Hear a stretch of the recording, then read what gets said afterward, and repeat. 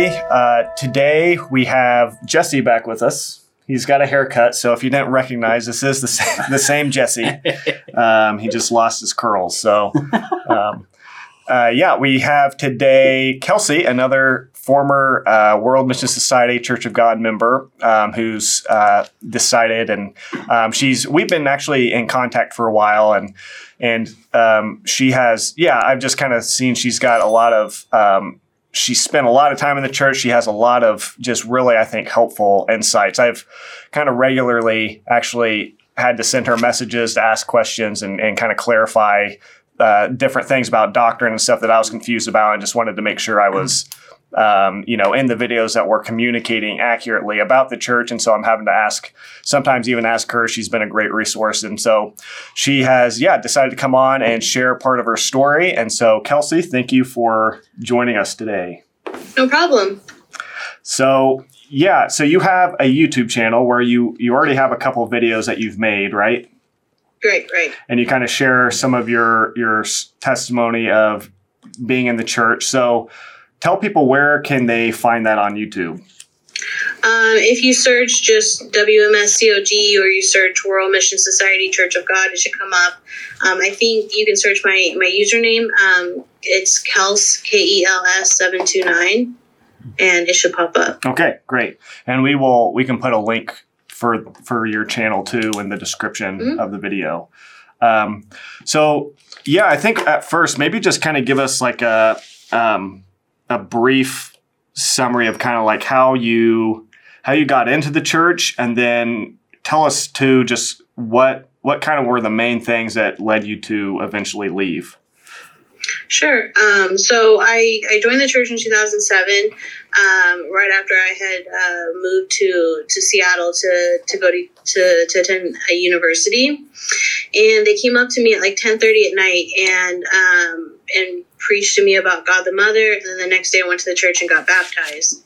And it was like I hadn't been to church before, and I hadn't studied the Bible intensely. So everything they said to me made sense. So that's why, and the people were nice. So I was like, oh, okay. Even though at the time it was in a house, which I never heard of a house church before. But okay. But yeah.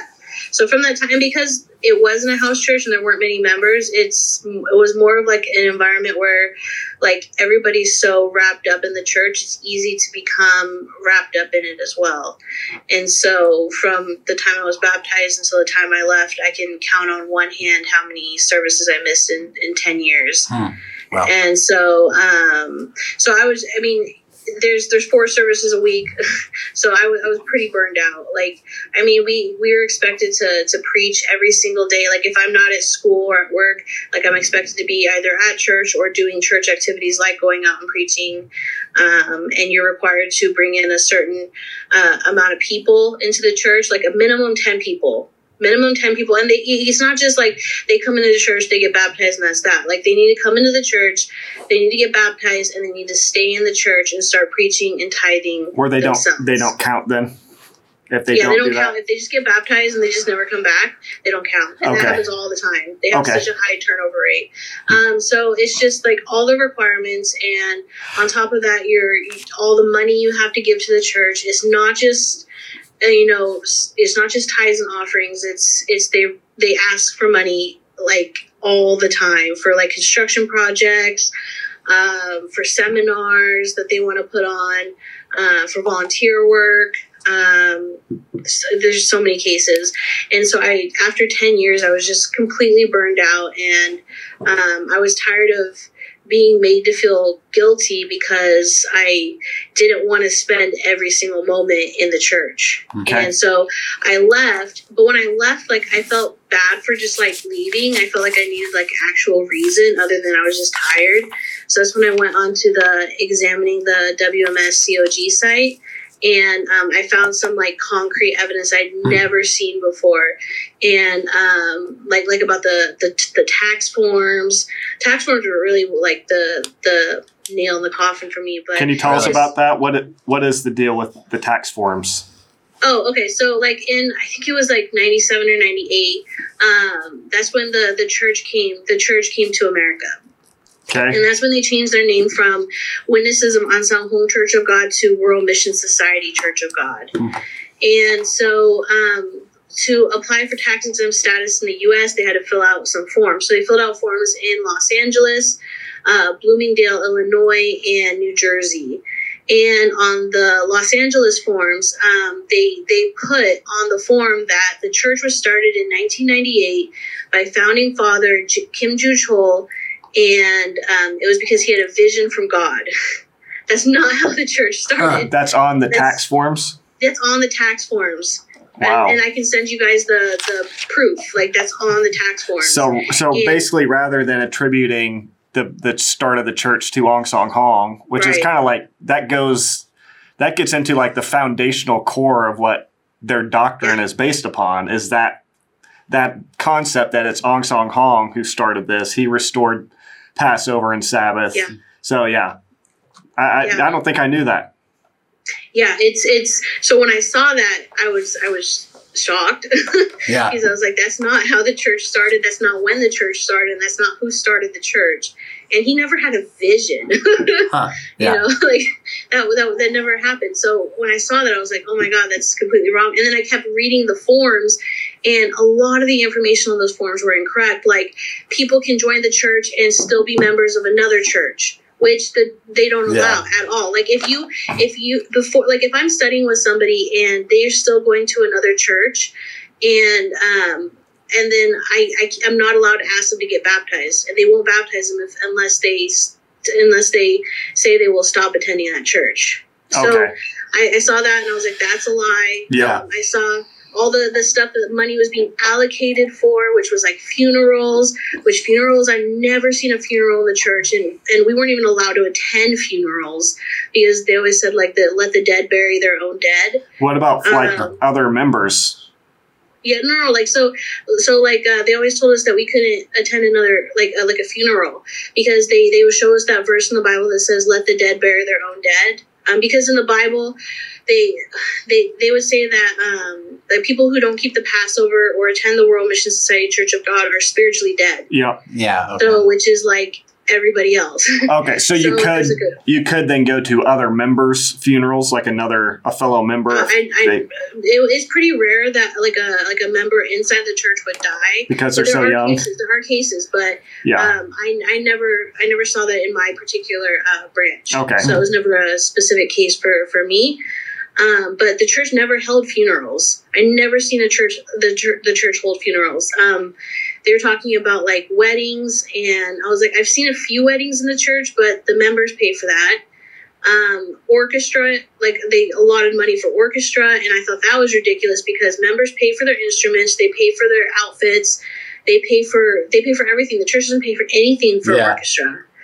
And so I saw all these things, and I was like, none of this information is correct.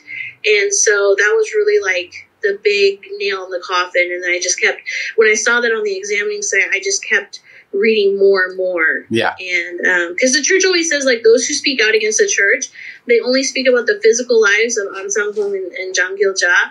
But actually, like, they say that people are never able to attack the doctrine of the church. And that's not the case. That's not the case. Yeah. Okay. Yeah. So it was kind of a process of looking into, just beginning to think about the things you were believing and looking into the evidence. So while you were on that website, and you said you just kept finding more and more and more, you were still attending at this time? No. I literally stopped, like, cold turkey. Okay. Like, I just didn't show up for Sabbath day. I was getting calls and texts all day, and I didn't answer anybody. And because that's a Saturday, right? So I didn't answer anybody. So they showed up at my work on the following Monday to come find me. Okay. Wow. So this is, I don't know if off topic's the right word, but I'm just thinking about, like, as we're sort of still in the beginning of this video, like, people who are watching this, I know that, you know, there's members watching this who are probably in a similar position that you were there at the beginning stages of your doubt. So, like, for those people watching right now, what are some things that you would say to them to kind of, like, push them to not continue to push those doubts under the carpet and to continue to push them aside and to force themselves to kind of keep going on and forget about it. Like, what would you say, kind of thinking back to when you were in that same time, to kind of encourage them to like really, really think about this and do something about it? Yeah. So I think the church would be pretty shocked to know how many people who've been in the church for a long time, like how many people are really burned out. I think they would be really shocked to hear that. I've heard from several people that when I was in the church, I heard from several people when I was in the church that had been in the church just as long as I have, and they were completely burned out. They kept going because they didn't want to go to hell. Yeah. So for those people that are still in there, I would say just there's nothing I can say that'll bring them out. There's nothing I would say, think about, do you want to spend the rest of your life doing work for the WMSCOG? Because that's what they expect for the rest of your life. And if John Gilja, when she dies, what's gonna happen? Yeah. Because the church taught for a long time that when she dies, what's gonna happen is the world's gonna be destroyed, and she'll go up to heaven. She'll ascend to heaven with the 144,000. And so when she dies, because she will, and she's 76, by the way. She was born October 29th, 1943. So when she dies, nothing's going to happen. And I can almost guarantee you what the church is going to say in response is that she couldn't wait any longer for us to repent of our sins, and she had to go back to heaven without us. Yeah. So they're going to blame you guys. Yeah. Somebody else said that. I can almost guarantee you. Who was it that we were interviewing? I think you asked maybe Jordan what you thought they would say. I did. That's what Jordan kind of had that same thought, that they're gonna flip it around, and rather than letting it be something that shows obviously this is a false group, they're gonna do what they're so good at doing is gaslighting, producing guilt and fear to further lock these doors that people are stuck inside. So so they had a doctrine about her death. You were kind of alluding to that.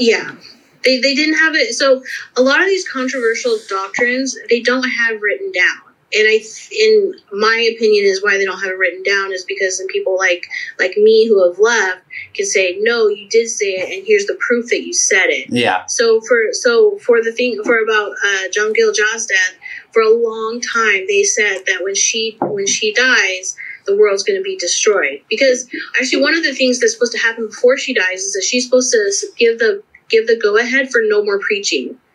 Because they cite the example of Moses in the Old Testament, inviting people to bring free will offerings for the tabernacle. And eventually it got to a point where they had more than enough, and he said, we don't need any more materials, right? So in the same way, they say, eventually, Jean Gilja, there's going to be, the 144,000 are going to be found, and there's going to be no more preaching, and she's going to say, it is done. So before she dies, she's supposed to say that no more preaching, and then that's when the world will be destroyed, and she will go to heaven with the 144,000. That's what they said. Then around, I want to say 2013 is when, and I heard that from the overseer of my church. Okay, this is not from just a random member. This is the overseer of the church. And then around 2013 is when I started to hear that no, they didn't actually teach that. that somebody just made that up, and that the church never taught that that would happen. That's exactly what they did with 2012 as well. Yeah, it's exactly what they did with 2012. Wow. It's funny with the I do want to say something about the 2012 though, is because they did teach that 2012 would be the last year. Mm-hmm. They taught that, and they even taught that it could even be sooner, around 2010 as well, because the parable bridegroom is a long time in coming. So it could even be sooner. They taught. And so, but they did teach 2012. And then what they did was, once that information was exposed, along with a whole bunch of other information that was previously only available in Korean, they held seminars across the U.S. And they sent one of the top Korean pastors to, I went to the Los Angeles seminar, but they sent, I think, to Chicago and to New York for like 4 days. They went over all of these claims that the examining site said, and had an excuse for everything. But about 2012, they showed an excerpt from An Sang-hong's book that none of us had access to. It's one of the ones that's available on the NCPCOG site. Okay. And where An Sang-hong talks about 2012. And he predicted 2012. Yeah, he predicted. But the thing is the members haven't read the full book. Yeah. Because it's not, I don't think that book, so that particular book, we only saw excerpts of it. What book is that? Do you know the name? I forgot the name of it. Is it the Gray Book or something? Is there a Gray Book? There's really only 2 books that we refer to in colors. Okay.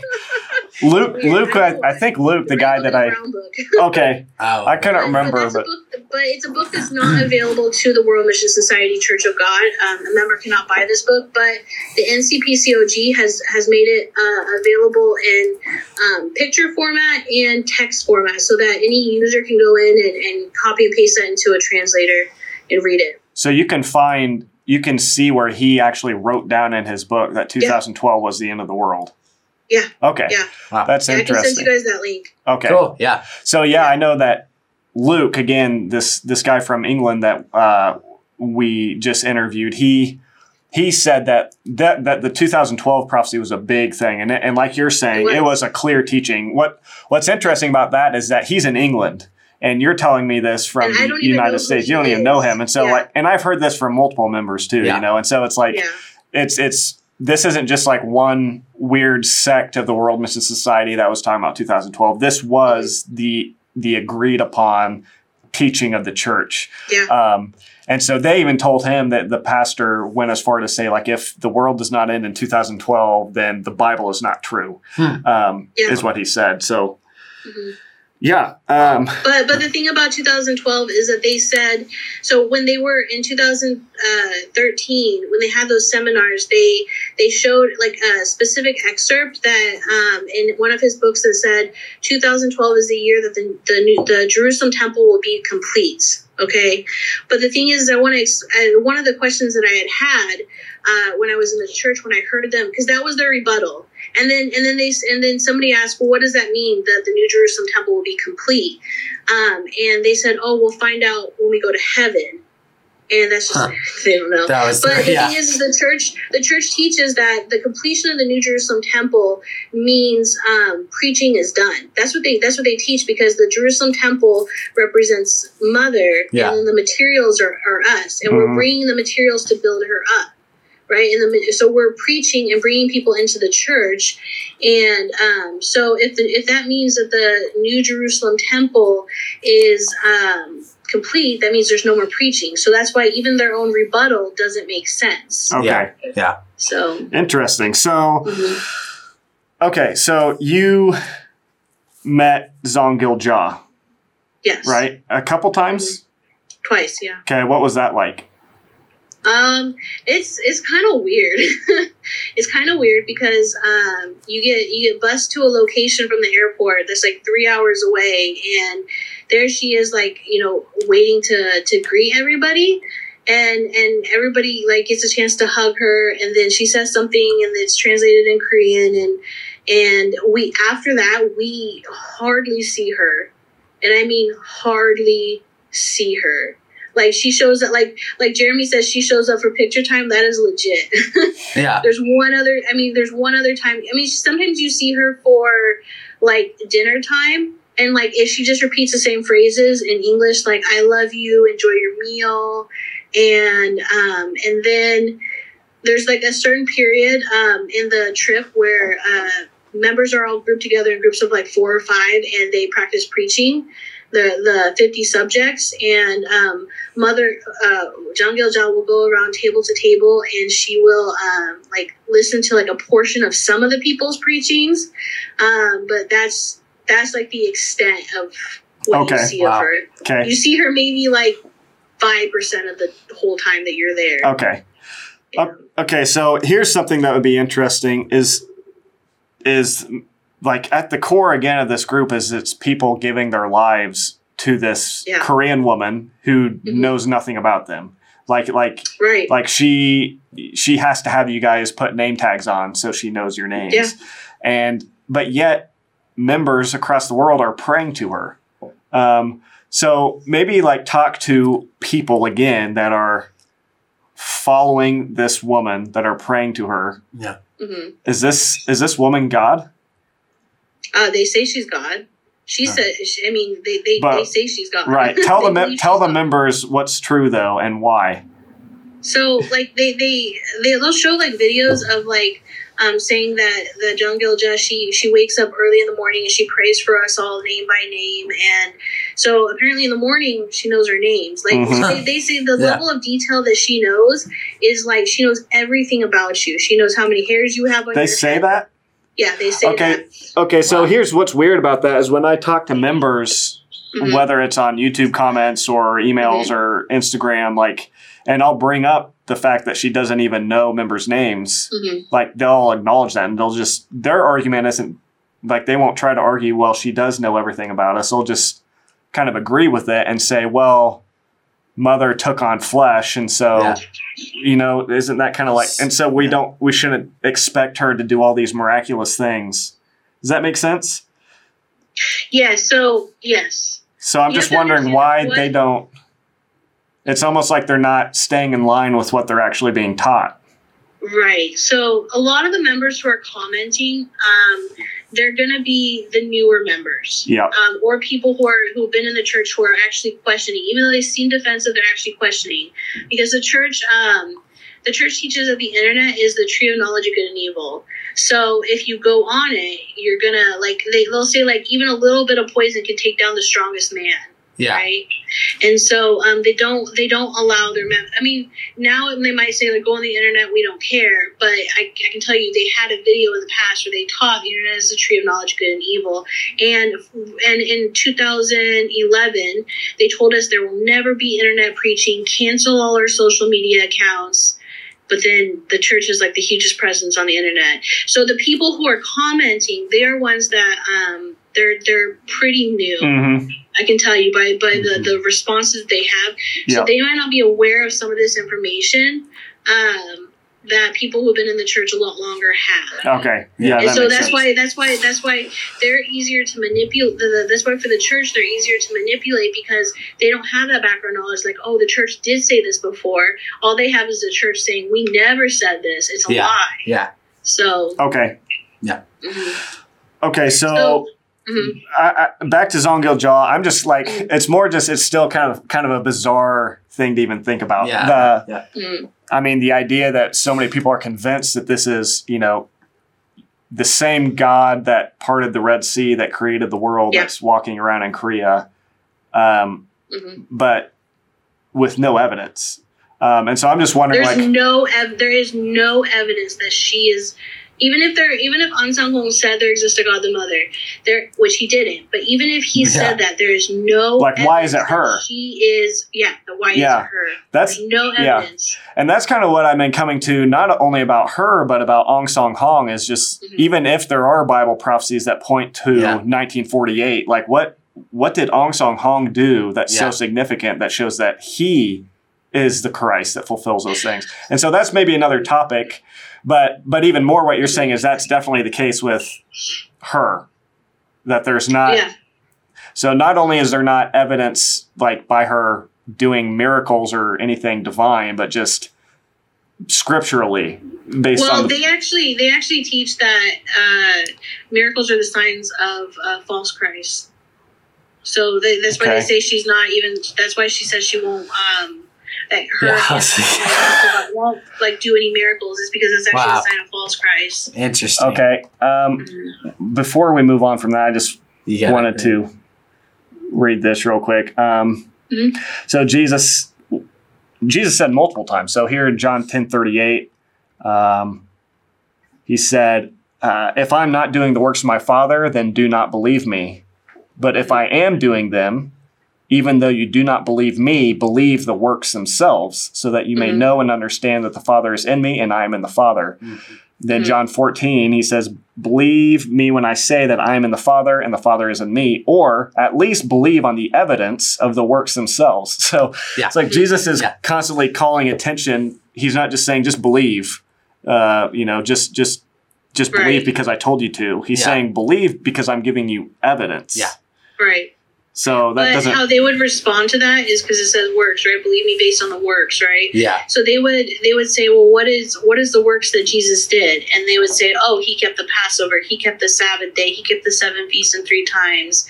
Yeah. That's what they would rebuttal that with. Okay. Well, I mean, I think if you just look in the context. I mean, you would see he's not. He's calling attention he's calling attention to the miracles he was doing, and I think further than that in Acts, I won't pull up the verse, but I can find the reference later. But in Acts, it talks about how God is going to judge the world through Jesus Christ, which is interesting. Like I just catching that now, that's interesting because. According to World Mission Society, God's not going to judge the world through Jesus. He's going to judge the world through Ong Song Hong. And obviously they'd have an argument for that. But the point there is he says he's going to judge the world through this man, Jesus Christ. And it says he's given evidence for that by the resurrection from the dead. And so, it's just interesting that when you look at the testimony of Jesus, you see even the Apostle Paul in 1 Corinthians 15, he calls attention to the proof that Jesus gave by the resurrection. It was the fact that Jesus rose from the dead that was what then left people without excuse as to whether they would accept him or not. Because he performed these things that showed this is truly God who is in the flesh. But with Zongil John Ong Song Hong, there's just nothing. And they excuse that by some of the things you were just saying. So they have a lot of reasons, but mainly it's because they say that the sign is false Christ. The sign is miracles. Wow. Interesting. Can I change the course? Please. Yeah. I'm curious. What was your relationship like with the body? You know, in the New Testament, it's all about the body of Christ and how we treat each other, and we're a family. And so I'm curious, what was your relationship like with the body? And then what was it like when you started fading away, when you just quit cold turkey? How were you treated? Like when I was, how was my relationship with members? So while you were in, what was your relationship like with members and leaders that were maybe over you? And then how was it when you transitioned out? How were you treated? Okay. So, in regards to how my relationship with members while I was still in the church started to change is that, when I was in the church, I had a good relationship with most of the female members, because male members we weren't really allowed to talk to, but for the female members, I would say 99% of them I had a good relationship with, and I was a leader for quite some time. I was co-leader over the young adult female group, and then I was leader over the kids group and leader over the teenager group. And as I was wanting to have less and less responsibilities, the attitude of the overseer towards me changed. Suddenly I wasn't allowed to teach anymore. Teach new members studies, even though I had passed all the course classes, and I had tested multiple times on these subjects, and I had taught a lot of them. The current existing members in the first place, and then suddenly I wasn't allowed to teach. So did you? And when that was happening, when you weren't allowed to teach, did you feel Did you feel like you were stepping back because it was just too much for you, too much responsibility, or too much going on? And did you feel like you were reprimanded a bit by your overseer? Yeah, so I stepped back, not because it was it was too much in the sense that when the overseer wanted to see certain results and they weren't being seen in the people in the group, then I would get rebuked for it. Like if the kids didn't listen, I was rebuked for the kids not behaving correctly, even though they weren't my kids. Yeah. With the teenagers, they're fighting all the time, and whenever they were fighting and one suddenly didn't want to come to church, I was rebuked for that. And I was so tired of it that I was just like, you know what, I'm done. Apparently I'm not good enough to do this, so I'm done. And then that's when they would say, oh no, you're doing a good job. But then the next moment they'd be rebuking me again. So I was so tired of that. So I was like, you know what, I'm done. I'm not doing it anymore. And then that's when I slowly started to lose certain responsibilities in the church. So the overseer never said anything to me directly, but it would be the information would be dwindled down through his wife, and his wife would tell me. And so I was just, I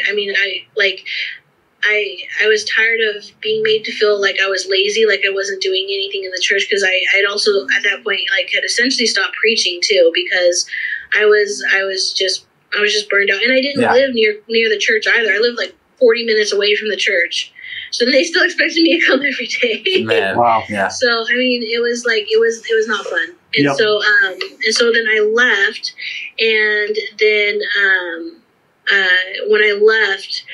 They at first, when they didn't know I looked online, they were still trying to contact me. Still nice. I even got one call saying sorry, I didn't pay enough attention to you. And I was just after I missed one service. Wow. Yeah, and then once I looked online, and then once they found out I looked online, every single call, every single text message except from one person stopped. Huh. Wow. And are you guys able to still hear me? Is the poor connection again? Yep. Okay, cool. And so, resumed. Okay. And then what happened after that? And then so I met with that one person, and for a couple of hours, asking all the questions that I had from the examining site, and then it ended with. It didn't end well, because she couldn't answer my questions. She couldn't answer your questions. So, okay. Yeah, and so but I was still polite. I didn't say what I really wanted to say, but I was polite, and nobody contacted me until the Passover, and they're like, "Do you want to come keep the Passover?" And I was like, "I haven't been at the church in months, so no." Yeah. And then one of the members reached out to me because she was going through a hard time in the church, and I told her, I was like, I'm not going to convince you to leave, because I wanted to put that on the table, because my goal is not to convince people to leave. It's just to be there when people need me to be there. They need someone to talk to because they don't feel comfortable talking to someone inside the church, right? And the church always tells people that that we're evil and we're being controlled by Satan, and so I just listened to her. And then the next week she sent me a text message saying the overseer told her not to talk to anybody who's left Zion. And so ever since then, it's nobody's reached out to me.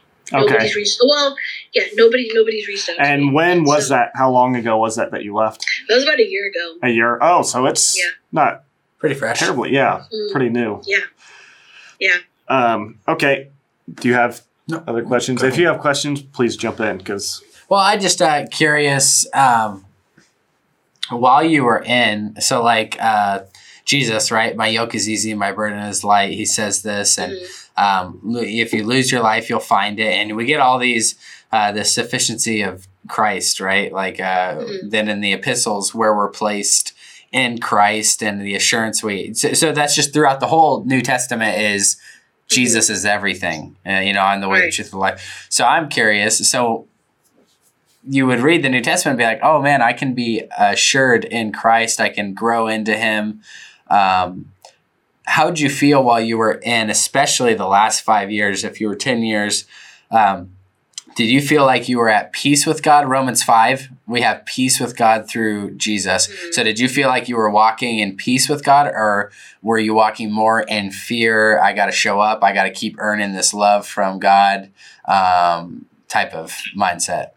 Oh, 100% fear. Yeah. I didn't go to see I believe someone should go to church because they love God, not because they're afraid to go to hell. Mm-hmm. Yeah. And it's 150%.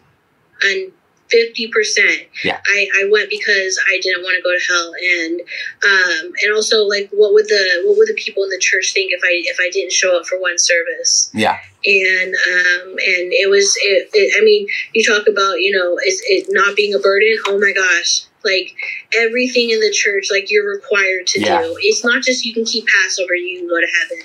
It's not that. It's you have to keep everything they teach, and then what even they don't teach in the Bible. Mm-hmm. And it's. I mean, imagine working 7 days a week, 16-hour days, and never having a day off. Yeah. That's what it's like working in the church. They even tie preaching to salvation. They do. They Kindred Tool says it is my sheep listen to my voice. That preaching is salvation. That's like I just came across that in the preface. I think it's maybe that book where he basically correlates that we have to eat physical food and drink water. I can't remember how exactly it says it. It's a spiritual exercise. He talks about spiritual breathing, spiritual eating, and spiritual exercise. Yep. So preaching is a spiritual exercise. Prayer is a spiritual breathing, and studying is spiritual eating. Yeah, and he's this. Yeah, and within that, he pretty much clearly says that preaching is one part of what earns our forgiveness, earns our eternal life. Yeah, right. Which is like crazy. If you actually read this book, that's yeah. Well, I'm going to read this real quick. So for people that are listening, it's 1 John 4:18. Actually, get that. Actually, I'm going to read from 16 here.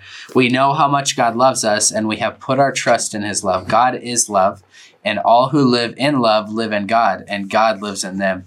And as we live in God, our love grows more perfect. So we will not be afraid on the day of judgment, but we can face him with confidence because we live like Jesus here in this world.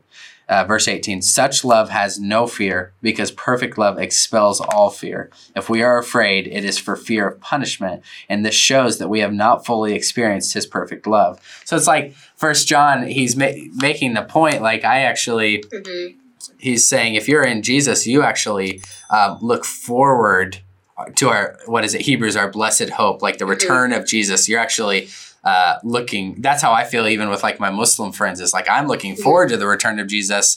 That intimidates them. That causes some fear because it's like, I actually never know quite where I stand with the Lord. And so, yeah, just what Jordan was saying, like in the New Testament, it's actually preaching in his perfect love. It casts out all fear, and you're looking forward because you get to stand with confidence before God because of what Jesus did. So I just say that to people listening right now. If you're in this church and they're kind of implementing this fear into your heart, you got to prove it, you got to prove it, you got to earn it. It's like, man, I really encourage you guys, go read this go read 1 John by yourself. Don't have anybody peeking over your shoulder. Just read it by yourself and see if that's how you walk away with. Anyways. And just see if the version of God that the World Mission Society is teaching you, is that the version of God you see displayed in places like 1 John. And what's interesting about that's 1 John 4:18. He says there's no fear in love, but perfect love drives out fear because fear has to do with punishment. Yeah. And so everything about this group, from what I've heard, it has to do with punishment. Like every motivation to do anything, it all is centered around not love. It's not about the love of it's Father. What's going to happen if I don't. It's what happens if you don't. Exactly. Yeah. And so like right here, plain as day, this one simple scripture that you can that Jesse just pulled out is like that one simple scripture completely demolishes this group. If you actually objectively look at it and think about what it says and compare that to this group. Yeah. And so then I wanted to read this quote too, and then I'm going to ask you a question, and this I think will kind of lead into that. So this is Ju Chol Kim's book, My Sheep Listen to My Voice. And so this is just that little section that we were just talking about. So he says, just as our body maintains life by breathing, eating, and acting, so our spirit can live when it breathes through prayer, eats the spiritual food, the words of God, and acts through preaching. So in essence here, he's tied having spiritual life, which I would assume he's meaning eternal life, salvation. Right. He's tying that directly to whether or not you are preaching and doing these activities. Yeah. And so that just leads me to think about, let me pull it up real quick, Ephesians 2, where Paul says, "For it is by grace you have been saved through faith, and this is not from yourselves, it is the gift of God, so that no one may boast." So this is not a gift. What Ju Chol Kim has just described to us is not a gift. It's actually the exact opposite of everything that defines what a gift is. A gift by nature, by definition, is something that has no strings attached. It's not a transaction. This is what we say all the time in these videos, is the gospel is not a transaction. It's not me walking up to the counter and God's behind it and I pull out my checkbook and I write my check, which is my good works, my Passover attendance, my Sabbath keeping, all these things. And I hand him the check and then God says, oh, he examines it to make sure it's legit and it's good. Then he hands you back eternal life. That's a transaction. And that's not the gospel. The gospel is I'm sitting in a puddle of mud. I've done nothing for God except be sinful and disobeyed, and I'm weak. And God, and basically I look up and say, help. I need help, God. I can't do this. I need help. And God freely says, okay, I'm going to help you. Before I figure out how to get out of the mud, how to clean myself up. And so that's just my way of saying, like, this, the Bible is doctrinally, clearly in direct contradiction with the World Mission Society Church of God, which leads me to my question I wanted to ask is, as you've been out of this group for about a year now, what are, and maybe this is something you might have to go away and think about, but are there like specific scriptures, specific Bible verses that have come to your mind that you see or think about that are like in your mind, you just see them now as like they just clearly contradict the World Mission Society? Are there things that you see in the New Testament or the Old Testament that you see taught in the Bible that you now can see are most definitely not taught by the church or actually contradicted by the World Mission Society? Well, the only things that come to mind, more recently, is the scriptures that the church uses to identify. They have a study they call the kind of King David prophecy. Yeah, it's called King David and Christ Ensemble. They use it to explain why Christ Ensemble, or why Ensemble is second coming Christ, is through the prophecy of David's throne. And when you look at the scripture specifically, and this goes for not only this study but for all the studies that the church has, like when you take the scriptures and you read them in context, they don't match up to what the church is saying. Or the church will take the verse and then they'll add like an example or something to kind of try to prove their point, but the Bible doesn't say what they're saying it says. Yeah. And so like that's what's been really helpful to me is in trying to because sometimes like current members will contact me, not the ones that just the ones that are trying to do it incognito. They'll contact me and they'll ask me questions about what do you think about this prophecy, or what do you think about that prophecy? And then even though I don't necessarily have an answer, if I just look and read the context, I can explain to them why what the church is saying is incorrect. Right. Yeah. And so that helps me to understand for myself that this really is incorrect, that the church really is explaining it incorrectly. Okay. So is the David prophecy, is that one that you feel like you have a pretty good grasp on of why it's not? Oh, true? Yeah, definitely. Can you explain that real quick? Because I know that's one that a lot of people struggle with. Yeah, that's a critical teaching, because I would say that's the one that's most straightforward that they use to explain why Ensemble is second coming Christ. Because in the prophecy of, just like in a short summary, what they teach is that just as King David, he was 40 years old when he became king, he was 30 years old when he became king, and he was king for 40 years, right?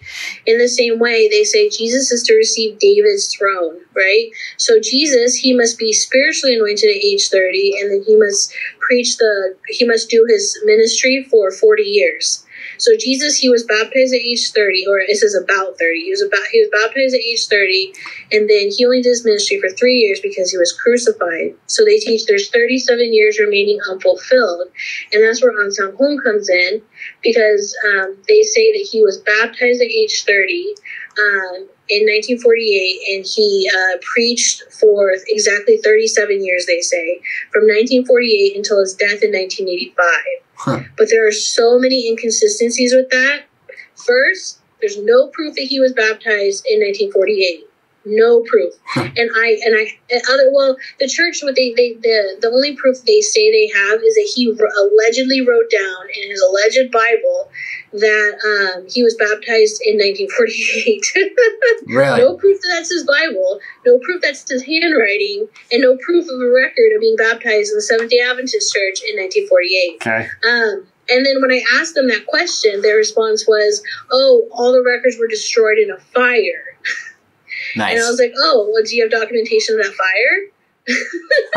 And they know. No. And then, but there is a record of an An Sang Hong who was born on January 13th, 1918, which is the same date that their An Sang Hong was born, right? That he was actually baptized, and this is a record in the Seventh-day Adventist Church, that this An Sang Hong was the same birthday as their An Sang Hong, was baptized actually in 1954. Yeah. Wow. And I've seen a picture of that document. Yeah, this An Sang Hong was also married to a Huang Wan-soon. Which is so. What are the odds? I mean, and there's pictures of the original document and what exact church it's located in. Wow. So what you're basically saying is it's not just that there's not like documentation or evidence that he was baptized in 1948, but there's a lack of evidence that he was, but there is actual documentation that he wasn't. Yeah. Then he was baptized in the 50s, but right? The reason why that's significant is because he died in 1985, right? So from 1985 minus 1948 equals 37 years. So if he was baptized in 1954, that means he didn't preach the gospel for 37 years. Okay. So that's the first problem with it. Second problem is, so they teach that the sure sign by which we can recognize the spiritual King David, which is the second coming Christ, is that he must establish the everlasting covenant, which they teach is the Passover. But funny thing is King David never kept the Passover in the Bible because it says it wasn't until the time of King Josiah that they celebrated the Passover. So King David, he never celebrated the Passover. And then also, furthermore, the verse they use to show that the David must bring the everlasting covenant is Isaiah 55, verse 3. And God actually says that he will give us the everlasting covenant, his faithful love promised to David. God never said he did the everlasting. In that verse, he says he will give it to us. It's Isaiah 55, right? Yeah, Isaiah 55, verse 3. And so how the church explains that is that God will give us the everlasting covenant, which they teach as the Passover, through King David. But that's not what that verse says. Dang. So they're just, it's a lot of implying. They read the text, and then they say, see? Yeah. Yeah. So. Yeah. Well, there's just so many issues with that it's hard to not just. Right. Just kind of laugh it off. Where it's gone wrong. Yeah. I think one of the main things, like what I thought of immediately, when you get into the very beginning of that argument of the prophecy, and it's founded upon this assumption that, well, because David was king for 40 years, therefore Jesus has to or Christ must preach for 40 years. Well, first off, why? Yeah. Like why even go beyond that? Like what? There's like no connection prove that to me. Him being king and then Jesus' ministry. Yeah. There's no connection. Like don't just tell me that's the case. Like you could go and find, well, David did other things for another length of time. So does that mean or what about Moses? Moses was in the wilderness for 40 years. So that means the Christ must not preach for the first 40 years of his life. Like what? Like how are you making that connection? Which points in somebody's life that they want to fit with An Sang Hong's life. Yeah. And so I'm saying that because I know many people struggle with the prophecies, like the David prophecy. It's like, and with all these prophecies, it's like if you actually just stop and don't let them catch you and just take you in their whirlwind to the point where you just get past the foundation that they started on. Like, just stop at the foundation and just ask that simple question. Okay, this argument is based upon the idea that since David reigned for 40 years, therefore Jesus or Christ must preach for 40 years. Just ask the simple question, why? Yeah. Prove that to me. Before you go on any farther, prove to me that is what Christ must do in order to be Christ. Where is that in the Bible? And it's not there. And then when people like have that kind of response to them and they're not able to answer, what happens is that they say, oh, well, you aren't meant, like they in their mind, they're thinking like, oh, you're not meant to understand. That's why you don't understand, or you're not humble enough to understand the truth. Yep. Or God hasn't opened your eyes to understand the truth. Man, that's how their end result if they can't answer the question. I was going to say that makes sense because one guy that we've met with a lot that shows up in the comments a lot, I remember him saying that constantly when we would, and I feel like we were very loving and gentle, but would ask questions. He would probably, wow, you guys would have denied Jesus. You guys would have denied.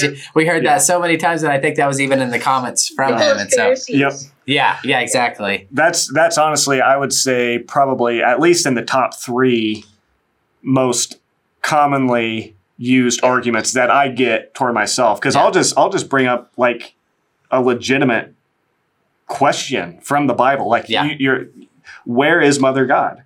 And they'll say, well, it's in Galatians 4, and here's the verse, and I'll say, okay, well, right before that he says this is an allegory, and he explains this is not Mother God, this is 2 covenants. Like the very scripture you're using to tell me this is Mother God, that very scripture says no, it's not. And so when I'll bring up just legitimate, honest challenges, that's the response as well. You're just blind. And that's basically, I think it's called, I've mentioned this in another video, but an ad hominem argument is basically equivalent to like, I present a challenge, they don't know how to answer, so they call me a name. It's like, well, you're just dumb. Well, you're just stupid. You just don't get it. And it's like, okay, you've in essence now just taken your brain and put it in the trash can because you don't know how to answer. So rather than like actually thinking about the problem I'm presenting, you're just taking your brain out, putting it in the trash can, and now you're just going to call me a name, and you're going to say, I'm the one who's ignorant, I'm the one who's blind. And so it's just, it can get a little bit frustrating, but at the same time, I know they're not doing it intentionally. I know they're so brainwashed. They're following a script. And another one of my personal favorite responses is, oh, come to your local church and study. Yeah. And it's like, I was part of that church. Yeah. I did study with people like me. And one of the reasons why they say come to the local church is because you can't legally record the conversation that they're having. So they can say whatever they want and you can't record it. Because it's inside their building. So it's I do want to. No reason they can't answer a question. There's no reason. So I really do want to actually ask you this. I don't know if you haven't heard of him, it's fine. I just want to say his channel and name for people watching. So Dr. Michael Brown. And his show on YouTube is called The Line of Fire. So if anybody goes to watch that, he's a Messianic Jew, but he does all the time with people asking him, do Gentiles follow the law now? Should we be honoring the Sabbath? All this. I actually called in. It's on one of his YouTube videos. I call in and ask him because of this church and what they were saying. And Daniel 7:25. Yeah, Daniel 7:25. And so I asked him about this, and he had a couple responses, but one of his responses, I wanted to ask you this if it ever came up or you ever wondered. He said, he's like, second, I would ask these people, how are they picking and choosing of the 613 or whatever laws? Why is it just Passover and Sabbath? And he said, are they honoring all the other ones? And if they aren't, according to James, if you mess up one part of this law, you've messed it all up. So I'm curious, as a member, did that ever come up? Did anybody ever say, hey, how are we allowed to just pick and choose? Yeah, so how they explain that, they also have another study called Root of David, so another David study, where they show Revelation chapter 5, verse 1 through 5, where it says that the scroll has been sealed with 7 seals, right? And the only one who can open it is the Root of David. right? But they teach that that scroll represents the Bible. And they say the Bible has been sealed, but not like physically sealed because, we can open the Bible, we can read it. But they say the true interpretation of the Bible has been sealed. And the only one who can reveal the true interpretation is the root of David. And then they show Revelation 22:16 or 18, I can't remember which one, where it says Jesus says he is the root of David. He's the root and the offspring of David, right? Yeah. Right. And so, but they say, that's speaking about second coming Christ, which they teach is An Sang Hong. So they say only An Sang Hong can give the true interpretation of the Bible. And as a result, so they teach that he's the one that paired these verses together. So his interpretation is the real one. So his up. So wow. So they essentially teach, and they say this directly, that if the doctrine does not come from An Sang Hong, it's not the true doctrine of the Bible. Wow. Okay, so just so everybody is aware, the ad hominem, that's a philosophical, argumentative fallacy. It's a fallacious way of arguing. And what you just described, that's circular reasoning. I don't know, if you play back through what you just said, that argumentation is circular, which is another fallacious form of arguing. It's basically, it just doesn't work. And so did that answer your question? No, yeah, that's really good. That's good to know that would be the response. So that would be the response. So that's interesting. So let's see. There's so many directions we could go here. Do you have anything from that you want to ask before I switch? I think I had asked Jordan this on the video. I'm curious for you. So was there ever anything when you were preaching, was there ever a scenario where you ran into somebody you were maybe evangelizing to and they actually knew their word and they responded to you with some stuff that you were like, oh my goodness, I don't know this, and you had to go back and ask questions? And if so, do you remember any of those topics that were brought up maybe? It's okay if not. I think I asked. I can't think of anything in particular, but that would happen all the time because we couldn't control who the person was when we went up to them. Yeah. We don't know if they're a pastor or not when we go up to them. And definitely many times I went up to a pastor and they would show me verses. But the problem is that a lot of them they would quote the verse and they couldn't actually show me in the Bible. Even though I knew the verse was actually in the Bible, my tactic, or the church taught us that our tactic should be, ask them, show me in the Bible where it says that. Okay. Even though I knew it was in the Bible. Okay. Yeah. So as I continue they couldn't show us, so it made them look like they didn't know what they were talking about. Yeah, I try to. That's good to know because I know whenever I quote something, I try to make sure I have a reference, but sometimes I just don't know it off the top of my head. So I should make sure even in this video already, I've brought up a scripture that I can't remember what it was now. So that's good to know. So have a reference so they can't use that excuse. Yeah. So, and then if somebody asks me a question I don't know about, I hardly ever I would go back to the overseer and ask that question, because the question would be because they would say for the harder, the legitimately harder questions that I couldn't even come up with anything. I knew that if I asked, they would use this example that just because somebody is throwing a grenade at us doesn't mean we need to hold it. Throw it back at them. And so if somebody asked me something, I would just detract. I would just say, let's keep the subject on topic, and I would just point it back. I mean, because we go through so much training to be able to handle those situations. So much training. And I mean, we would do preaching relays, preaching practice every single day, in different kinds of formats. And so Okay. And that never fazed me. Yep. Yeah, that definitely sounds very, very familiar. I don't know if you've listened to the conversation I had with the guys at Walmart. There's that. Oh, I heard bits and pieces of it, but it all sounds. I mean, the bits and pieces I heard, it's like I was there. Yeah, verbatim. Yeah. The part that kept getting me is he kept trying to show Genesis as proving Mother God, and so he'd use the place where he says, "Let us make man in our image." Yeah. And he would say us. He'd point to us how many is us? And I'd say, well, obviously that's a plurality there. Right. But then I'd say, how many images are there? And the word there in Genesis, it's a single image. But they have a rebuttal for that too. Do they? Yeah. Okay. Yeah.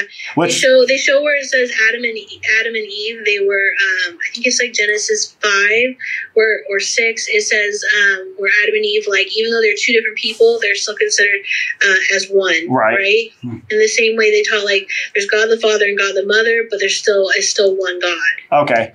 So I think the reason why like even that wouldn't have worked in the conversation for this guy is because he kept saying, and maybe he was using the wrong way of arguing, but he was saying like images. He kept saying there's man and woman, so that means God created us in two different images. Right. That's the language he used. And so I just keep pointing back and saying that, well, the Bible just doesn't say that. It says image. It says one single, God created man in his image, single. Yeah.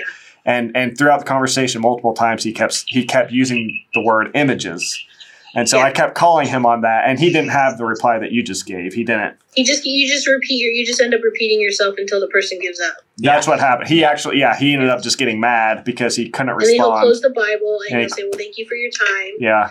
Yeah. Basically, that was it. I do have one more question. It is, how has it been for this last year since you've been out of the church? Well, I actually left in 2017, so it's been about 2 years now. Okay. But when I first left, it was hard. Like, it felt like, because, like, you're taught, they have a study called Apart From Me, You Can Do Nothing. And they teach you that if you leave the World Mission Society Church of God, it's like a dog returning to its vomit. They say that you're going to face disaster, you're going to get into an accident, you're going to get cancer. Something bad is going to happen to you because you left. And so, like, when you leave, you have that in the back of your mind, like, okay, the world's going to be destroyed. I'm not doing anything I'm supposed to be doing. I'm going to go to hell. And so it's really, like, when you leave, it's, like, really hard to look past that. So when I left, like, I mean, my whole life was centered around the church. My entire life. Like, I didn't have any hobbies. I had barely any friends. So, like, when I left, it's like, what am I going to do with all this time? And it felt like, even if I wanted to do something fun, it felt like I'm just wasting time. And so it took me probably about, like, a year and a half to get past that. And, I mean, now I'm in a better place, but it was pretty tough. And, like, when you have that mindset, when you, like, first leave, you're like, oh, the church is right. My life is miserable now that I'm not in the church. But it's really, your life is miserable because you were in the church. And so, and another big thing is that it was very, I mean, up until, like, pretty recently, I would say, it's been very hard to even, like, read the Bible. It's very hard because I even went as far as, like, getting a different version, because they use specifically just the NIV. They say they can use any version, but everything's NIV there. And so I thought, maybe I just need to read a different version. How's that? Did that help at all? A little, but it's like, once I started, like, really looking at the doctrine, analyzing why it's wrong, then for myself, not having somebody else explain it to me, but for myself, understanding why it's wrong, that's when it's like certain verses, like, become a lot clearer to me, and I can see it with new eyes, as opposed to, like, I don't know how to explain this. Maybe the church is right in this matter, but no, it's like, they're not right. And so that until pretty recently. So it's a process. It's been a process, and everybody reacts differently. Because for me, I was fortunate enough not to have, like, any family or friends inside the church. But for some people, their family, their spouses, they're still in the church, and they know that if they leave, they're going to lose that family member. And so that adds an even bigger dynamic to it. So it's I'm hearing that a lot. Just former members that have come out, but they're just struggling. Like, I think every member I've talked to, it's just that has been conveyed that they're really wrestling with what to do with God, basically, like how to go from here. And it's like, what's so grieving is that this group, what it's basically done is taken this, which is truth, and the person of Jesus, who is truth, and basically then caused you to associate that with all these negative emotions and experiences and thoughts, so that when you see this, it's like just kind of like what's the word? Like a repulsion to it almost, probably. Like you feel like almost repelled from it because you're associating this with something that they've caused you to associate it with. And one thing that I just thought of this, and I told Luke about this, the guy we just interviewed, that I just kind of thought of this analogy. Like if I grew up my whole life and somebody taught me like mathematics, mathematics is something we all agree upon. It's real. It's true. It's objective. It holds true in reality. But what if I was raised by somebody who my whole life taught me mathematics in the incorrect way? I wouldn't, like, if I learned that and I came out of that, I wouldn't then or I shouldn't just throw away math as a whole. Like I still need math to function in this reality proper and to be able to do things. And I think that's kind of the same thing, even to a more higher degree with the Bible, but ultimately with the person of Jesus, that the things they taught you, the things that you associate with this and with Jesus are not true. And I know that God's going to help you to slowly, and again, it's a process, but over time, as you stick with him, to detach your associations with the World Mission Society, to be able to more and more see, like you said, you'll know the truth and the truth will set you free. And so you're in a process right now of getting free from lies with truth. And it is a process. And I think that's okay. It's okay, where you're at and where other members are at. And, and so I just, I do feel though, like I get from you, the little interactions we've had, that you have a sincere desire to know the truth still. And that's what I get from most of you guys, is that you still are just, you're wanting to know what is the truth about God. And so, and so I think he's gonna heal you, and it's not dependent on whether you're preaching enough or keeping Sabbath or Passover or doing enough. It's it's his grace that's gonna do it. So amen. Yeah, that's good. Okay, so one thing I'm really curious about that I've been touching on a lot, and that has been somewhat shocking to me, is the issue with preaching to handicapped people. And obviously there's a variety of people that I've been told, like the elderly, handicapped, the homeless, and homosexuals. I think that you guys are, would you say, were you explicitly told, do not preach to these people? Yeah.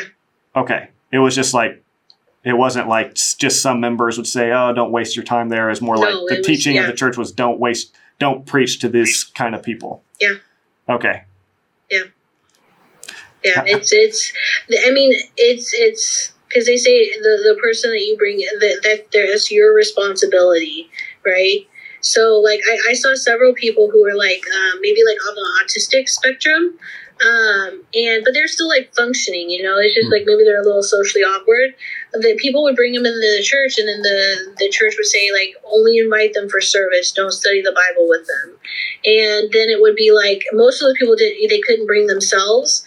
They would take the bus, or members were going to pick them up, and the members would be told, don't pick them up, let them come on their own. Okay, is what they say. Wow, that's because they know that the people aren't going to come on their own. Okay. So how did that sit with you? Because as I've been hearing that, my immediate reaction was just I think I felt more angry at this, again, not at members, but at this group, at the leadership, than I've ever felt before. More disgusted with it. And I think more clear than I've ever been that this group is false and not of God. Absolutely, without a doubt. Based on this one simple thing. If you don't touch any prophecy about Ong Song Hong, if you don't touch any other Bible verse, the simple fact that they tell you, do not preach to the homeless, do not preach to the handicapped, do not preach to the elderly, and even homosexuals, Like, these are the people Jesus was hanging out with. Like, these were the people Jesus wanted to be around. You got to read that. And so, like, so I'm just like, to me, when I've heard that, like, that just makes me angry. Honestly, it makes me angry at them that they're doing that. That they're mostly because I don't know if you watched with Tyler, the interview I did with Tyler, but he talked about his little sister that was disabled, and the way they were treating her, and man, to me, it's like, I don't know. I just think about members watching this. Like, is that really that's really what you think God is like? You think that's the God, the Lord. That's the heart of this God you're following? Like, well, see, that's the thing is, like, you don't really even think about that, because anything that you don't understand why the church does, like, you just put it in the back of your mind, because if you question it, they'll say, like, maybe you don't understand now what we're doing, but later you will understand. And like I don't even know that the Tyler guy. I mean, that's not even his real name, but I've never seen him before. Right. And and I can tell you, like, what he said, like, you know, in regards to the member, like, responding to when he wanted to bring his sister, same thing would have happened in Portland. Same thing would have happened in Seattle. Like, and it's absolutely true. And then even with homeless, like, not too many people just walk into the church on Saturdays, but there was one time that I remember that a homeless man walked in the door, and it was during dinner time. Okay, and he asked for assistance, and then the church escorted him out. The church, like, male leaders escorted him out. So, so instead of feeding, So I was there. I was right there. Wow. I saw it with my own eyes, and there's so many things that go on in this church that bad things happen, but you just look past them, because you're like, okay, where else am I going to go? Where else keeps Sabbath? Where else keeps Passover? Like, no other place. So even though all these horrible things are happening, I mean, where else are you going to go? And it's crazy that that's what I hear that a lot too, is like, I'll bring up something like this, and they're like, well, what other church is keeping Sabbath? What other church is keeping Passover? And that just goes right back to, like, go to the foundation of that argument. Like, and that's what I keep challenging members on, is give me one place in the New Testament where Jesus or any apostle or any New Testament author ever commanded us to keep the Passover or keep the Sabbath in connection with forgiveness of sin and salvation. And I know they have verses that they misinterpret. They have many rebuttals for all that. Yeah, which are simple if you actually look at the context to show that that's not what they're talking about.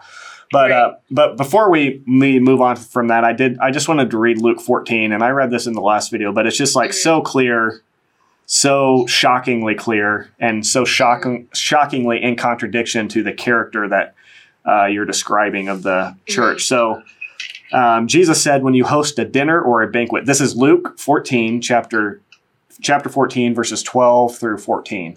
When you host a dinner or a banquet, do not invite your friends or brothers or relatives or rich neighbors. Otherwise, they may invite you in return, and you will be repaid. But when you host a banquet, invite the poor, the crippled, the lame, and the blind, and you will be blessed. Since they cannot repay you, you will be repaid at the resurrection of the righteous. Yeah. So Jesus is specifically telling us here, and this is like one of many places, you know, where Jesus so clearly tells us the type of people on this earth who are blessed. And it's he starts out the most famous sermon in history, the Sermon on the Mount. The foundation of that sermon is built upon blessed are the poor in spirit. Blessed are the persecuted. Blessed are basically those who are in this position. They're crippled. They're lime. They're lime. They're lemon. They're lime. They have Lyme's disease. They're lame. They're blind. Like the lowly of the earth, the weak, the helpless. I mean, if you look at the Psalms, and over in the Psalms, it talks about the helpless, the poor, the broken, the contrite. It's those who it goes back to the prayer, right? The prayer between the Pharisee and the Gentile. And you have the Pharisee saying, thank you, God, that I'm not like this guy. I'm not like this homeless person, this crippled person. And I haven't sinned like they have to cause this distress on their, you know. Yeah. It's just.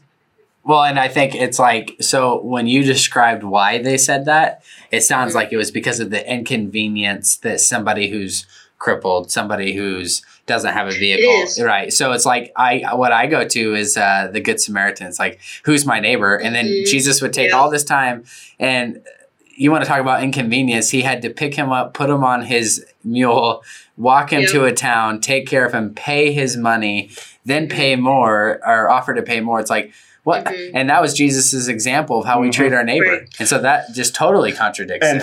Yeah. Sorry, we're kind of hammering on this, but it's a big deal for me.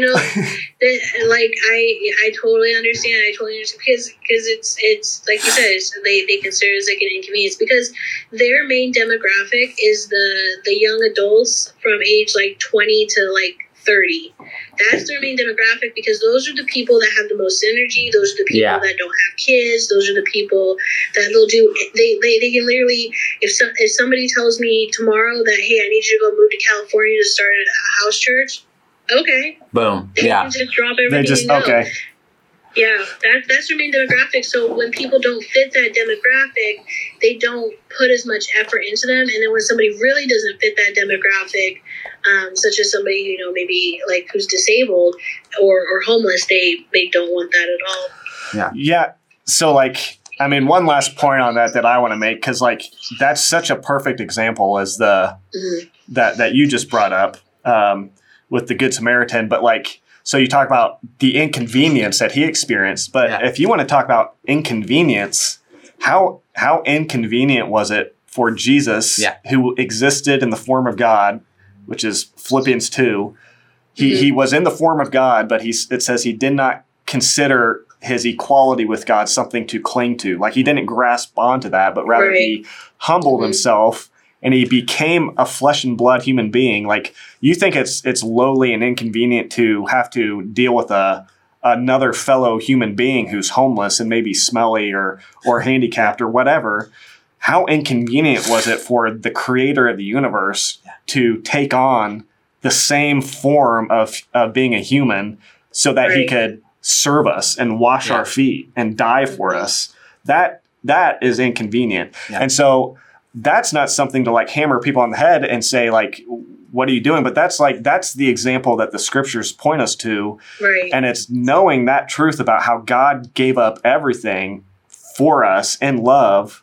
That's what then motivates people, true followers of Jesus, then give themselves up. They give their lives up for the homeless, for the poor, because they realize God did this for me. How could I do anything less for these people? Right. Yeah. And I'll rest the case there. Yeah. So, that's good. But just something I hope, that's a big deal. That again, laying aside every prophecy and every other issue, that in itself, please members, think about that. Yeah. You're told to not preach to these people that Jesus explicitly told us these are the ones that you need to exalt and focus on. Yes, exactly. Yeah, exactly. Yeah, and to people listening too, it's so to those of us who follow Jesus who are not in this church, but the way the body judges each other's character is the fruit of the Spirit, kindness, peace, joy, all these things. So going to different, whether you're Baptist or Methodist or whatever, we're united. But if we go to a church and we see, they're arrogant, they're rude, they escorted a poor guy out the door instead of giving him a meal, you instantly can judge their character and be like, guys, you are not walking in step with the Spirit. Right. So that's just so clear as a believer, okay, this is not right. And anyway, so it's just to people listening, that should be an instant, okay, wait a second, why? And I don't know how that works, but, I'd almost wish that people would say to the leaders who tell them that, why? And bring up these scriptures we just talked about. If you go back to your church tomorrow or whatever, ask them, why are you saying this? It seems like it contradicts it, and see what the response is. They have their reasons why. So maybe while we're on the topic, can you tell us those reasons why? Because I would just like to hear those. So we can. So the reason why they don't preach to homeless is because the homeless people they don't have their physical affairs in order. So they would only come to church for food, but they wouldn't come for God is what they teach. Huh. And they know this. They somehow know this about every single individual heart of every single homeless. Okay. Wow. That's. Yeah. Okay. And then for the disabled, this is not going to sound like a very good response, but this is what I have heard, and this response also applies for like another situation too. Is that we don't know? They teach we don't know the sin that someone committed in heaven. Okay, so they could have committed they teach that not everybody on this earth is meant to be saved. Okay, so they teach that we don't know the sin that someone committed in heaven, so it could be like really, really bad, and then that's why God made them a certain way on this earth. Okay, Jesus literally dealt with that. So Jesus, the man born blind. Yeah. The disciples had that in their childish, ignorant way of thinking.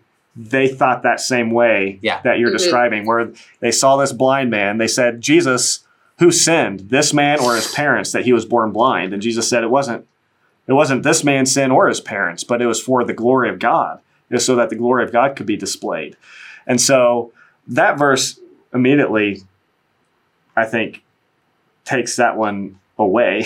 but further than that, and I know we said we're going to rest our case here, but I can't really stop talking about this. They also use that same excuse because some people ask, like, how come when a baby is born, suddenly it dies? They also use that too, because they say we look at these people like they're so innocent, but we don't know the sin they committed in heaven. That's what they. That's their rebuttal. So that's founded on a false doctrine to begin with, that they're of the pre-existence of people, which isn't true and is not biblical. But I would just, there's so many scriptures, and James, the Epistle of James is one that they would bring up to show, faith without works is dead. So obviously you can't be saved by faith alone. Well, in that very epistle, he says this, suppose a man comes into your meeting wearing a gold ring. This is James, for people who are going to cast this off because I don't give the reference. James chapter 2, I'm starting at verse 2. A man comes into your meeting wearing a gold ring, fine clothes, and a poor man in shabby clothes also comes in. If you lavish attention on the man in fine clothes and say, here is a seat of honor, but you say to the poor man, you must stand or sit at my feet, or, as the case is that you just described, get out of our building, and you escort him out, have you not then discriminated among yourselves and become judges with evil thoughts? So first off, what you're describing, that whole line of argument is that you can be the judge of, well, maybe this person sinned. Well, who made you the judge of that? Like, you're not supposed to judge whether or not that person sinned. You're just supposed to see them and lavish on them the same love that God has freely lavished on you. And then he goes on in verse 5 and he says, listen, my beloved brothers, has not God chosen the poor of this world?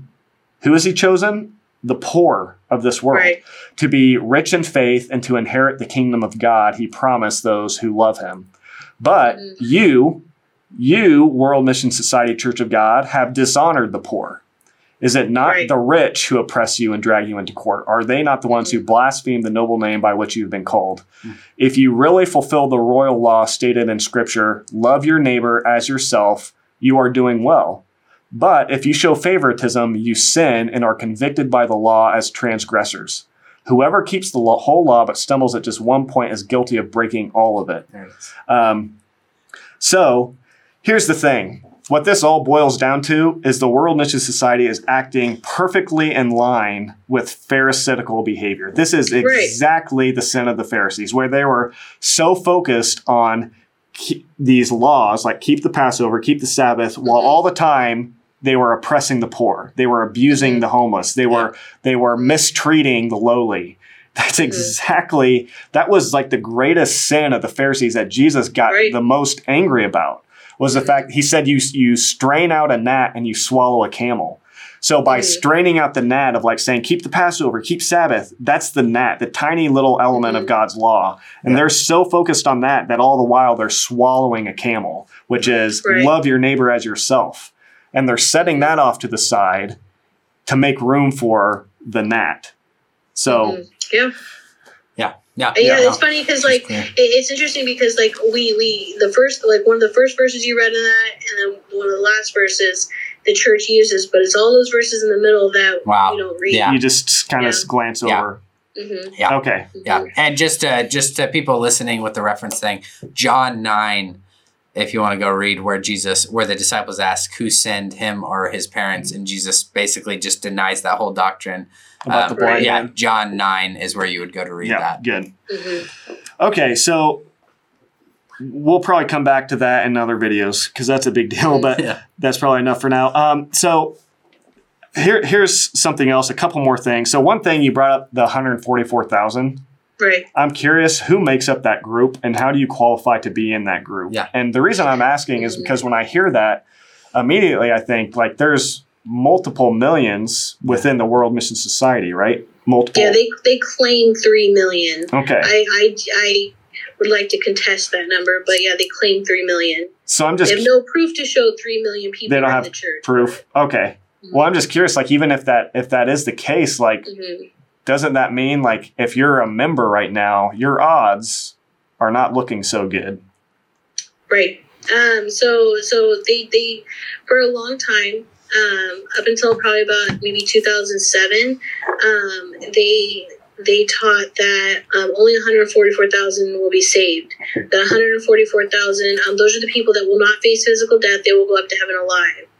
But then I understand that what happened, they changed it to 144,000. They won't face physical death. They will go to heaven alive. But there's also a great multitude.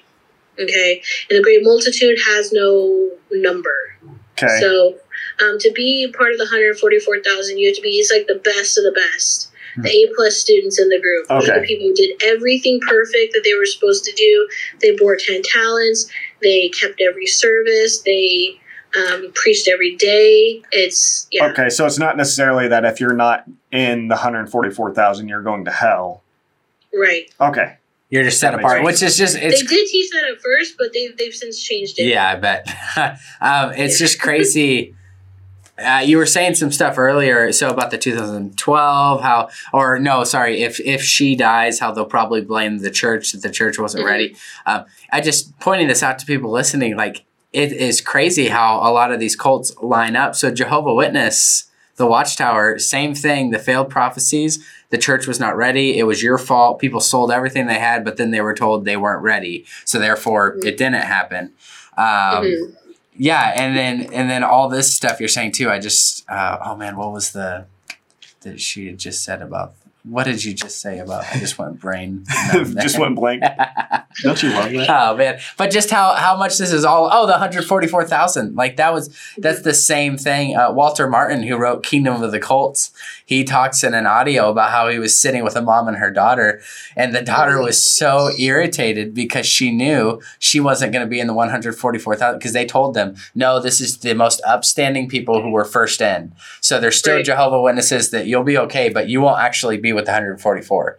So I'm just like pointing out to people, like, what are the odds that these two things that were man-made are lining up so much and had the same things that would make people want to strive for more? Like, that's not coincidence. I'm wondering, have you kind of thought through that as you've come out, and maybe you haven't even looked into them at all, but groups like Mormonism and Jehovah's Witness, have you seen, like, man, there's some similarities here? Oh, there's so many. Yeah. I read most of Rick Ross's book about cults, and that one just like lays it out. So the first part of the book is just cult after cult after cult, explaining like what they are, and it's like there's so many similarities. Yeah. And I also watched that Leah Remini documentary about Scientology. Okay.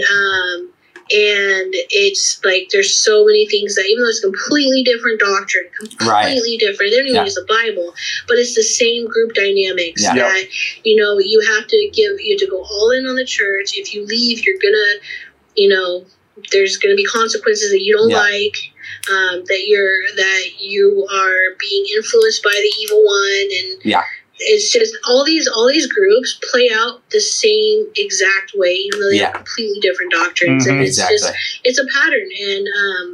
And because like when I was in the church, it didn't bother me when people said it was a cult. Like it didn't bother me at all, because I was like, okay, well, the church says like, okay, like Jesus was accused of being a cult leader. He was accused of being a leader of the Nazarene sect. So like, who cares?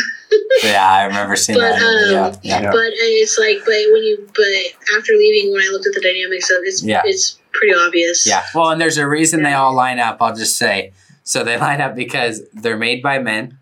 Mm-hmm. They're false. They all involve fear, and they involve status, and they involve you earning your way to the Lord. And through this, these organizations take your time and your money. It's the same in every one of these things. The only thing that stands different and doesn't work is the one that wasn't made by man, which is the Bible, and Jesus basically saying, you have nothing to offer me. I just love you. So I'm going to do this for you. Abide in me. I do everything. That you said they have that fear tactic of apart from me, you can do nothing. It's John 15. But in John 15, it's Jesus saying, abide in me, have faith in me. Yeah. Apart from me, you can do nothing. If you try to earn it, you can do nothing. Not apart from the specific church. Exactly. Yeah. So they literally took the words of Jesus that takes, following Jesus away from everything. With themselves. Exactly. Yeah. So that should be of concern. But yeah, just people listening, like, think about that. Like, the fact that all these man-made religions line up so much should probably be a sign to you, okay, maybe I should look into this. There's something wrong here. Right. Yes. I think your video dropped. Oh, sorry. There it is. I had to answer a text message. Okay, no, you're good. You're good. No, but what I want to say is, like, also you mentioned in one of your pretty recent videos that you can give somebody the Bible and say read the Bible, and then they can they can understand where you're coming from. Whereas this church or any other church, they teach that you can only understand it if someone explains it to you. Right. Yeah, that was a lot of people really. That was Jesse's. That's like one of the most famous quotes from our.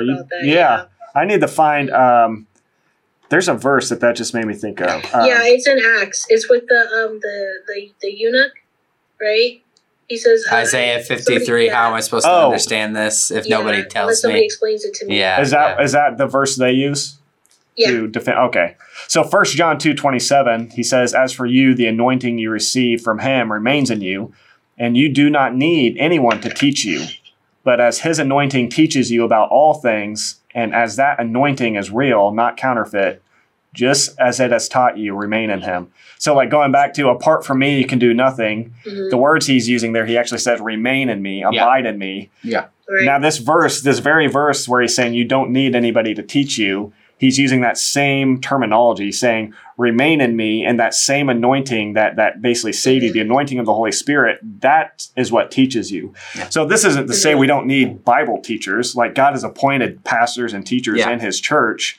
But ultimately, and I feel like even taking this personally, like the times where I've been taught the most from the Bible is when I'm off by myself. And I used to have a job where I could just sit and listen to audio for hours and hours at my job. I would just listen to the Bible, and it would just the Holy Spirit would just open my mind to understand things that people hadn't taught me, and even things that I've been taught my whole life. I began to see wait a minute, that's not actually what this says. Yeah. Not from me studying real hard and trying to figure it out, but because the Holy Spirit is a very good teacher, and when you just open yourself up to him, he will teach us the truth. Yeah. And so that's really good. That's a good point. Yeah.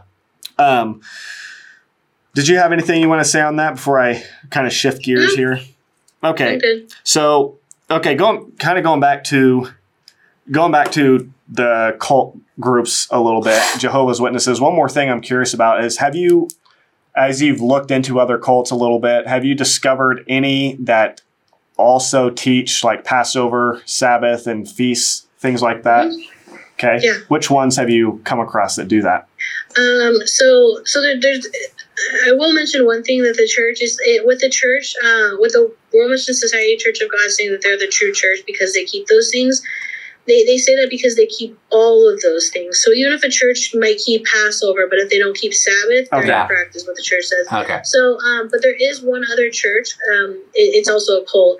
It's a pretty bad one. It's the Worldwide Church of God that was started by Herbert Armstrong. I think it was started in the, I don't know if it was the 20s or the 30s, but it definitely came before An Sang Hoon. And They kept the Passover with the foot washing ceremony. They keep Sabbath. They keep the 7 feasts and 3 times.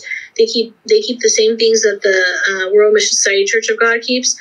But the WMSCOG says that they keep the ones on the correct day. But yet they don't explain how they come up with the correct day. Okay, wow. They say only Kim Joo-chol knows because he learned directly from An Sang-hong. Wow. Do you know which of these groups started teaching those things first? Worldwide Church of God, not An Sang-hong. Really? Yeah, because for a long time members didn't know that. Wow. So when that information came out, that was a huge thing in the church, and the church had to come up with a rebuttal really quick. So then they started saying, well, it's not just a matter of who comes up with Passover first. They have to bring it when the fig tree comes back to life in 1948. So, and it needs to, and not only that, but it needs to come from Korea. And so they just tagged on all these things, grouping them together, which are unbiblical and unfounded. Yeah, I mean, all those things can be dispelled one by. I mean, that'd be forever to explain. Yeah. but all those things can be dispelled one by one. But yeah. So in regards to who came up with the Passover first, it was. I mean, in recent times is Herbert W. Armstrong, and that's called it was back in the day. It was called the Radio Church of God. But it had a lot of controversy. The leader died, and I think it rebranded under a couple of different names. Okay. Well, that's fascinating because, like, how key is that doctrine to the World Mission Society that it's An Sang-hong who brought back this great lost truth about the Passover, and he restored the commandments of Christ, the teachings of Christ, and what a load of baloney, really, that is. It is. And then not only that, but like even a lot of the things that he taught, like concerning, he didn't teach about God the Mother, but even even if he did, the idea of a God the Mother did not originate from the World Mission Society Church of God. In Korea, have you heard about the Unification Church? This sounds familiar. It's the one that's they call themselves the Moonies. Oh yes, yeah. They're known for like their mass weddings. Okay. Yeah. So Moon Sam-young, he married his, I think, second or third wife, Hak Ja-han, in 1960, and from that time, he called him and his wife true parents, and that he is like the father and she is the mother. That was, and they were big in America. Wow. I mean, people in the 70s knew who they were because they were like a big time cult. So people in Korea knew who they were too. So. The church always says, like, well, if An Sang-hong never said about a God the Mother, then where did Soo-in come up with the idea that she is God the Mother if he didn't write it down? Well, it was already existing in Korea at that time. Okay. Yeah. So wow. It's So even some of like because Moon Sam-young, who was the leader of the Unification Church, the one who founded it, he writes in his book, The Divine Principle, which was written, I believe, in 1952. So before An Sang-hong wrote his books, he wrote that the second coming Christ must come on the clouds, meaning in the flesh, and that he must come from Korea, using the same verses that An Sang-hong allegedly used. So a lot of An Sang-hong's ideas, they never came from him. They're leveraged from Seventh-day Adventist Church, Unification Church, Worldwide Church of God. Yep. It's kind of like Joseph Smith in Mormonism. He literally, obviously, copied and pasted huge chunks from the KJV Bible, but also, it's like nothing really original. He just took it. And I think a lot of Mormonism, you can even see, like, goes into some of the, it can be, I think, logically tied to different, fictional stories and stuff that were popular at his time. I don't know if you've heard of that. And I don't know enough about it right now off the top of my head to go into detail, but it just sounds similar, where it's like, these guys don't have anything original. It's just they're kind of just copying and taking bits and pieces and elements from different places and then coming up with the only truth. So what they'll say is like, oh, these other churches, they also know about this. God's opened their eyes to understand. But the members, I don't think they realize that a lot of these churches or a lot of these teachings didn't originate with the church that actually came from other churches. Yeah. I remember when I first heard about this church when I was still in the military. I remember I confused this church with the Moonies. I was like, I know about them. Walter Martin talked about them. And then I realized, oh my gosh, this is a totally different church. So one thing that I have some people talking to me that's really bothering, like members or former members, is the fact that Ong Song Hong's books have been changed. Is that true? Oh, yeah. Okay, so first of all, the New Covenant Passover Church of God, which is the church that is, I think, being led by An Sang Hong's son, they own the rights to his books. So I'm not sure how the World Mission Society Church of God can sell the books with the, being written by An Sang Hong. But when you compare just the Green Book alone, so the Mystery of God, Spring of Water of Life book, just that book alone, if you compare what the WMSCOG is currently selling versus the edition that's available on the NCPCOG site, there's missing chapters. Okay. So they take out full chapters, and they've even acknowledged that they take out certain prophecies that are written in the book because they say they've already happened, and they don't want to confuse members. That's so odd. like the 1988 prophecy, or how the world was going to end in 1988. About him allegedly saying that there's another one coming after him, but she's like that will appear after him, but she's a small child at the moment, referring to John Gil-ja. So that's not in the books. They just claim that. Allegedly, it was in the books originally. Okay. But now they're not because they say those prophecies have already been fulfilled. But yet a ton of the prophecies that are written in this book, like King David's in this book, and that's been fulfilled allegedly. Right. Yeah. Right. Yeah. So it doesn't make sense. Okay. But it's completely changed over time. There's been so many editions. I wish I had kept the multiple editions that I had, but I only had the latest one. But yeah. Okay. So then in Deuteronomy 4 and multiple other places in the Bible where God explicitly commands, do not add to what I command you and do not subtract from it, but keep the commands of the Lord your God that I give you. So like that's a huge red flag. And that's something that's really bothering some members that is kind of like pushing them over the edge of just like they can't do it anymore, because this group is taking the words of God, which it's not, and they're changing them. They're taking away from them. And you're confirming that is true. That is actually 100% that's true. And I think the examining site has some examples as to specifically what has changed, and I'm working on identifying more. Okay, cool. Awesome. Great. Cool. Well, there's so many more things we could talk about, but I think maybe we could get you on to a future video and talk about some more of these things, because I have a lot of questions and things that'd be fun to talk about. But for now, do you have any final thoughts or anything you'd kind of like to end with saying to members, former members, or anybody else? For my only thing I have to say, well, for current members, I'd like to say, like, don't be afraid to take a break, and don't be afraid to ask questions. If you're afraid to ask questions, that should be a big red flag for you. Yeah.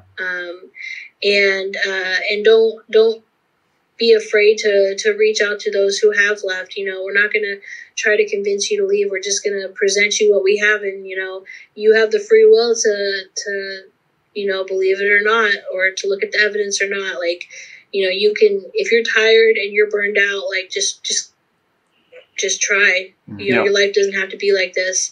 And then for former members, I like to say, do your research. You have to do your research on your own.